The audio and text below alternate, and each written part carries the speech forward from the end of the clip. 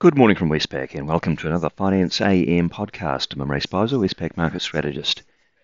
In the financial markets overnight, the big news was the Federal Reserve's FOMC decision, and that resulted in the Fed hiking rates by 50 basis points.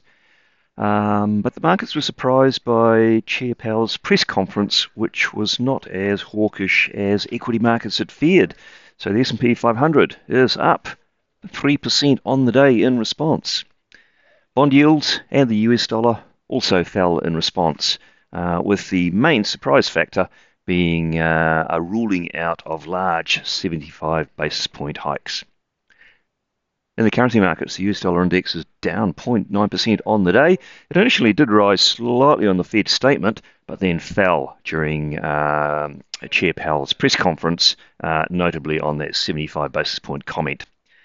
The Aussie dollar rose initially from 71 to 71.45. That was pre the Fed, and then surged to 72.66 post-Fed.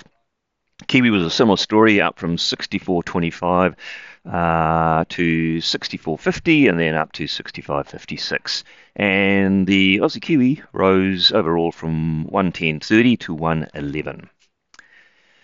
In the interest rate markets, the US 2-year Treasury yield fell overall from 2.8 to 2.6%, so quite a fall, as markets, or at least some of the markets who had hoped for signals of really big rate hikes, were disappointed. The 10-year yield fell by less, from 2.98 to 2.9%. And currently, markets are pricing in the next Fed rate hike to be about 50 basis points higher. That's the meeting in June, with 195 basis points of additional tightening priced in by year end. In the Australian interest rate markets, they followed the US lead. 3-year government bond yields fell from 3.25 to 3.13, and the 10-year yield fell from 3.55 to 3.45%. And markets in Australia are pricing the RBA cash rate to be 40 basis points higher by the June meeting. In the commodity markets, Brent crude oil jumped 5.2% to $110. Copper rose 1.9%, gold rose 0.9%, and iron ore, it pulled back 2.2% to $143 after a few days of holiday or non-trading in China. The Federal Reserve, that was the main event overnight, so let's look at a bit more detail inside the statement. It raised the Fed funds rate by 50 basis points to a new range of 0.75 to 1%, and it was a unanimous vote.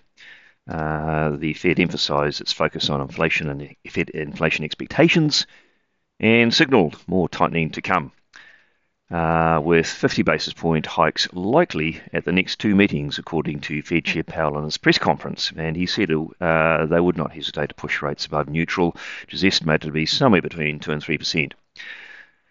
Then he said that 75 basis point hikes were not actively considered, so pretty much ruling that out, and that was the main disappointing factor.